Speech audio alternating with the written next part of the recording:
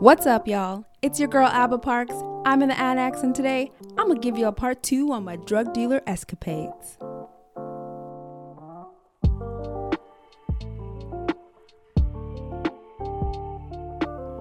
So last episode, I left y'all somewhere between what the fuck and this bitch is full of shit. And to be honest, some days I am. I mean, I eat a healthy diet, so you know it's natural, but when it comes to sharing myself with y'all, I always keep it 100. Okay, maybe 95. You gotta have that extra 5% of seasoning to spice things up. Oh, what's that you say? Y'all don't know about the 5 essential story spices? Well, I'll tell y'all about that the next episode. But for now, just know when it comes to dishing out a good retelling of events, one must be wary of how they deliver the goods.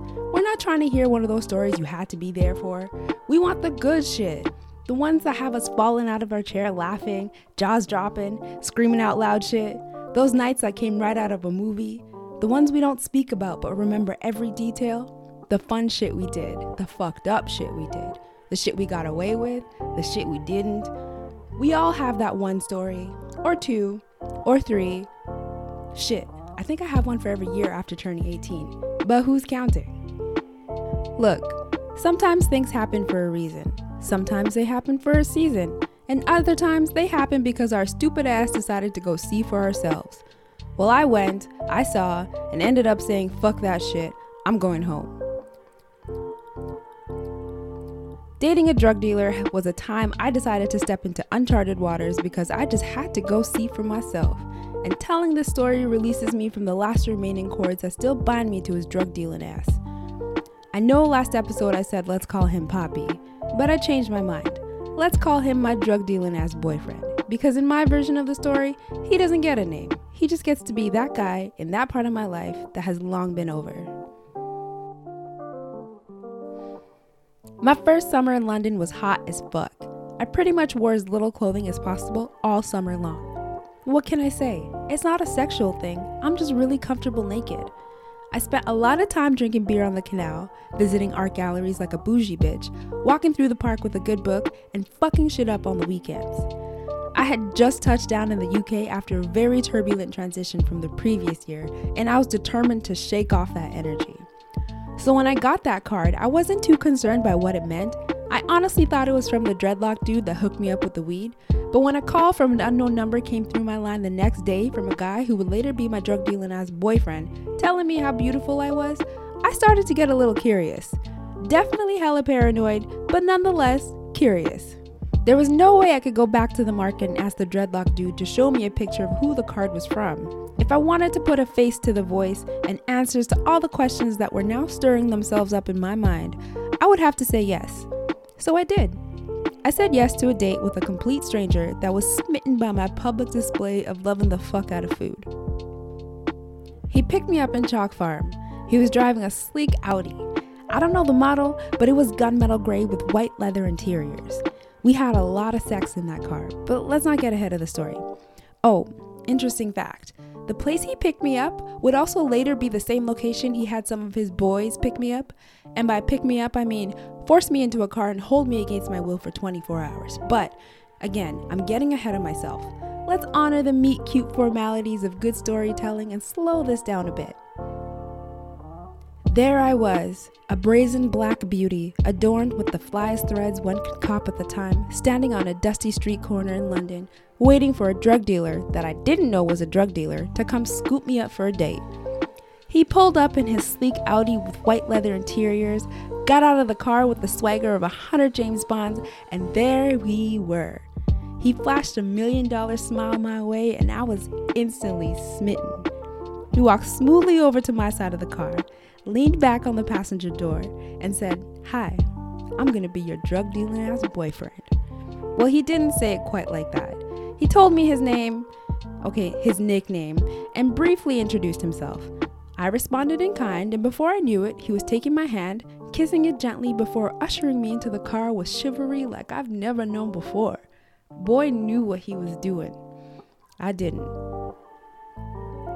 The car smelled like his cologne. He had the AC on blast, and so my nipples instantly stood at perfect attention. Well played, sir. We drove around listening to music for hours. We talked, we laughed, I teased him, we made out, We smoked so much weed, and when the munchies hit us, we got falafel and halloumi and picnicked on the hood of his car at Ali Pali. We hung out for a solid 8 hours before he took me home. It was magical, y'all. But he was good at doing that, making a girl feel special. It wasn't until way later that I figured out why. There's a lot I could say about my drug dealing ass boyfriend. He really knew how to woo a girl. I could tell y'all about the shopping sprees, the lavish dinners, the quick getaways we'd have here and there. I could tell y'all how the corners of his mouth look when he smiles or the dimples that he has on his lower back. I could tell y'all how hilarious he sounds when he'd laugh at my corny ass dad jokes. I could tell y'all about the one time he dropped $10K on some strippers just to watch them dance on me. Look, we both had a thing for ass, titties, and money. I mean, who doesn't? Anyways, I could tell y'all about the one time he almost chopped up some dude that put hands on me, or the time he literally threw a guy out of a penthouse in Kensington. All very interesting, I know, but I think I'll take y'all to the moment I found out his ass was a drug dealer. I was a smart but naive 20-something-year-old girl who had no idea what a healthy relationship looked like, so I had no cause for concern with all the red flags that were popping up. I was just dodging those babies like Neo dodged those bullets in the Matrix. But one night, the biggest red flag hit me right square in the jaw, and I couldn't ignore it any longer. We were wild kids during a wild time. He was an outlaw, and I was an innocent young girl running from the confines of the world. The perfect combination for brilliant stupidity. It was only inevitable that trouble would catch up to us, but before it did, there was real magic in the air, y'all. Over the course of 6 months, we lived out our wildest teenage dreams. Secretly, of course. I was staying with extended family at the time, so I had to come up with excuses as to why I was leaving the house at such late times, who I was with, and why my return was always delayed.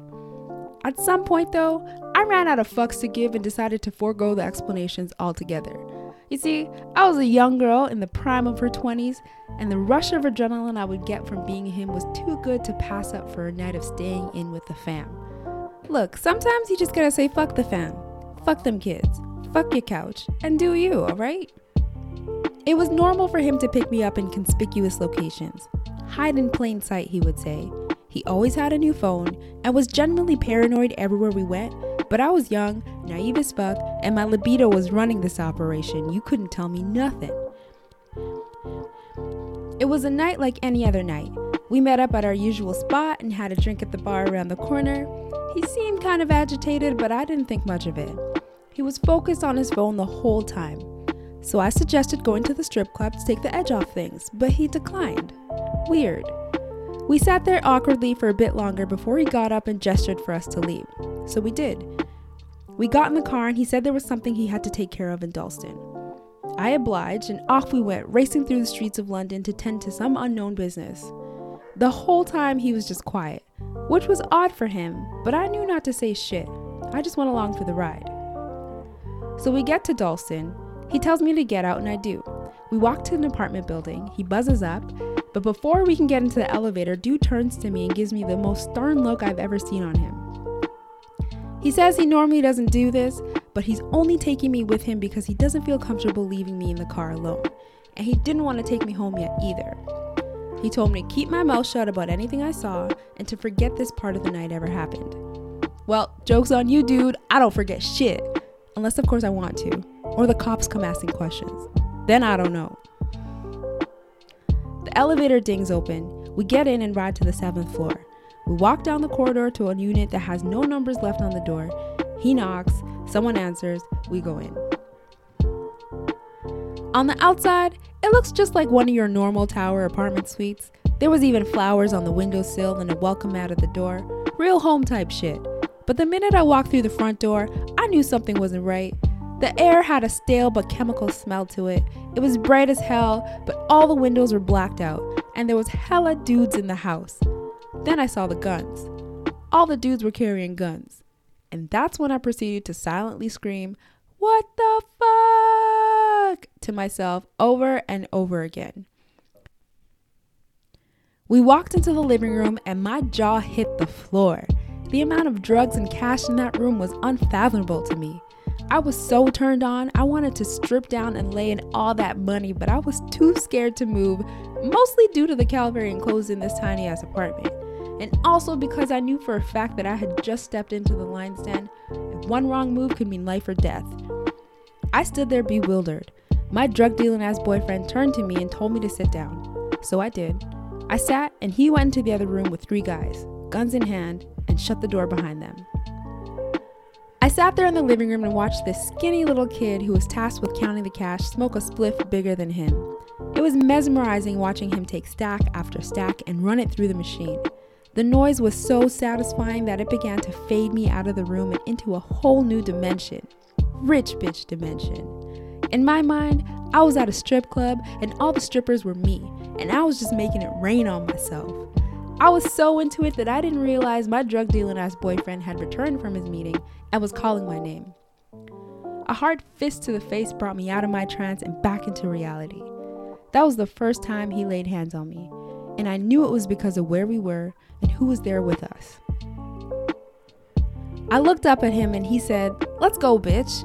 In that moment, his fist to my jaw, the profuse amount of pain that followed, I knew I had fucked up. But at this point, I was in too deep to be the sassy, don't take shit from no one ABBA.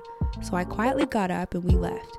But as soon as we walked out of that apartment and down the hall to the elevator, all I could think about was the stacks of cash and how alive it made me feel being in a room like that. Oh, and the fact that this motherfucker put hands on me. I knew I would have to find a way to deal with that later, but for now, I had to play it cool. The night ended rather anticlimactically. We drove around for a bit, had sex in the car, and then he took me home. I was home before midnight for the first time in weeks. My auntie was so happy to see me, but I couldn't shake the mixed feelings I had from where I just was, what I had just seen, and what had just happened to me. Why was I feeling so good when I should have been very scared? I should have been upset. I should have been crying about it all. But something pulled me into a higher perspective, and I had a moment of realization. Not me realizing I'm in an abusive relationship with a drug dealer, but me realizing that I'm capable of so much more. That memory became pure bliss for me. Fucked up, I know. But it reminded me that it's okay to dream, but if we get too lost in our dreams, reality will always come and smack us awake.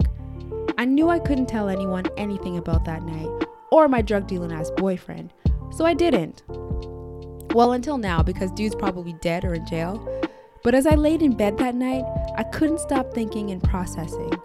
I knew something within my psyche was changing dramatically, and it all had to do with that night.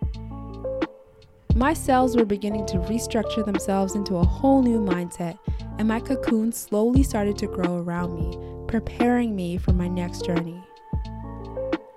There are times when I think about this story and I wonder what would have happened if I said no to that first date, if I hit him back, if I stayed on the edge and didn't leave.